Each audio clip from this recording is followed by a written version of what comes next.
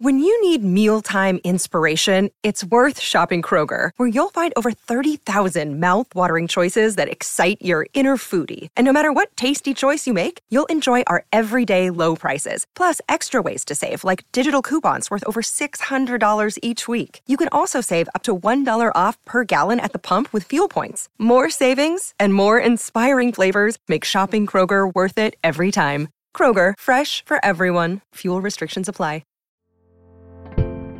Hello and welcome back to 365 Days with mxmtoon. I'm Maya, a singer, songwriter, videomaker, Oakland native, and I am admittedly a Meghan Markle fan. I'm also a huge fan of history. I love untold stories, gross facts, hidden secrets, anything weird, dark, and funky from the past.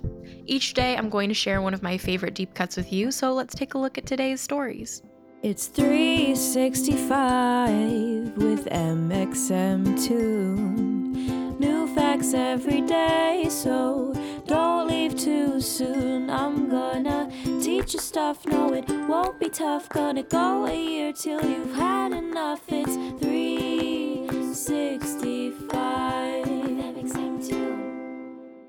On this day in 2018, American actress Meghan Markle married Prince Harry at Windsor Castle, making her a member of the British royal family. Let's look back on what made this event so special and what impact Meghan and Harry have had on the monarchy. Whether you follow the lives of the British royals or not, there's something so fairy tale-esque about royal wedding that draws us all in. But Meghan Markle's wedding to Prince Harry created even more anticipation because it marked the first time in recent history that a woman of color would join England's most powerful family. Fun fact, Markle wasn't actually the first biracial royal. Many historians believe that Queen Charlotte, who reigned from 1761 to 1818, was also biracial. And yes, this is the same Queen Charlotte that was depicted in Bridgerton. Meghan and Harry met after a friend set them up on a blind date in 2016. Can you imagine getting set up with a prince? Since Markle is American, she didn't know much about Prince Harry. All she asked before the date was, "Is he nice?" Within weeks, they flew together to Botswana, where they camped together under the stars. Honestly, going on vacation with someone who just met you seems like a lot, but hey, it worked out for them. We love to see it. Still, no fairy tale is perfect. The British tabloids were so ruthless that Prince Harry and his brother, Prince William, each had to issue formal statements confronting the abuse. Regardless, by November 17th, the happy couple was engaged. By the next year, today, in 2018, Meghan walked down the aisle in a pure white Givenchy gown with a stunning 16-foot veil, hand-embroidered with the flora of all 53 Commonwealth countries. Tens of millions of people tuned in to watch the wedding, and even stars like Oprah, Idris Elba, Elton John, and David and Victoria Beckham were in attendance. By May the following year, their son Archie was born. A beautiful Taurus baby. As an American, Black biracial woman, Meghan was targeted and scrutinized endlessly by the British press. She struggled to adapt to the demands and limitations of royal life, especially as a woman who had ambitious, professional pursuits outside of her royal duties. In early 2020, things started veering off into a different track for the Duke and Duchess of Sussex. The pair made the difficult decision to step back from the royal roles. And by 2021, Buckingham Palace made a statement confirming that they wouldn't be returning as working members of the family, meaning that they wouldn't represent the royals in an official capacity. The fact of the matter is that the trappings of a royal life can be lethal. Prince Harry's own mother, Princess Diana, was killed at age 36 in a car accident. The paparazzi were chasing her, causing the vehicle to crash in a tunnel in Paris. What if his wife suffered a similar fate? So when Meghan and Harry stepped down from their roles, they moved to Santa Barbara, California, where they could live a more peaceful, down-to-earth life.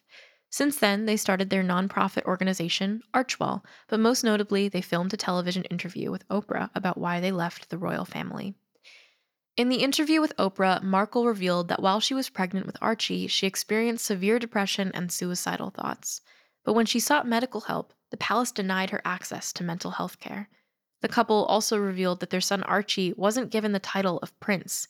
That means that he wouldn't be eligible for the same security that other members of the royal family receive. And given the amount of harassment Meghan and Harry face on a regular basis, this news must have been terrifying, especially for new parents. Finally, the Oprah interview confirmed what so many had speculated about. Was the couple's departure from the royal family influenced by racism?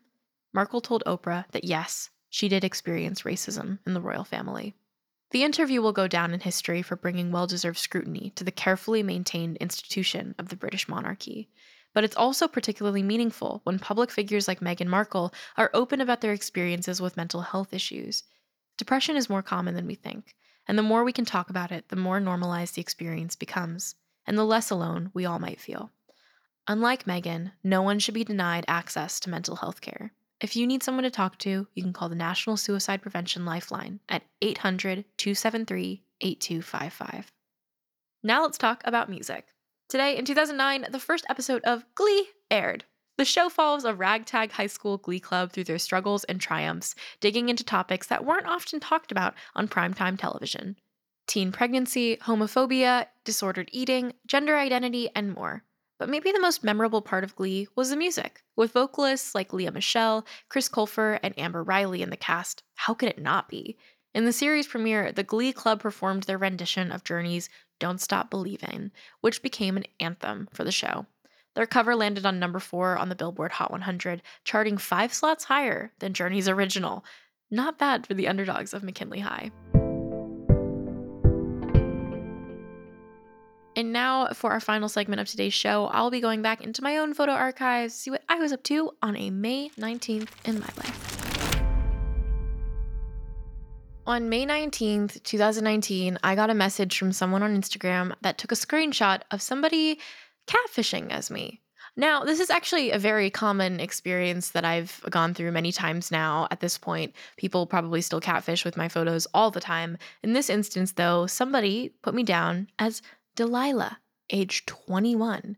And I thought that was really funny to me at the time because I guess it's like I was at that level in my career where like I had a specific number of people that knew about who I was, but probably not enough to be immediately sussed out as a catfish if somebody was using my photos.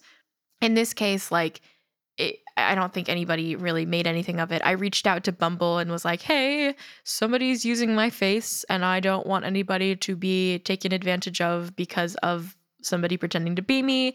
But this happens all the time. And now I am 20 and almost going to be as old as this potential catfish that was using my face. It's a weird time. I don't even think I look like a Delilah.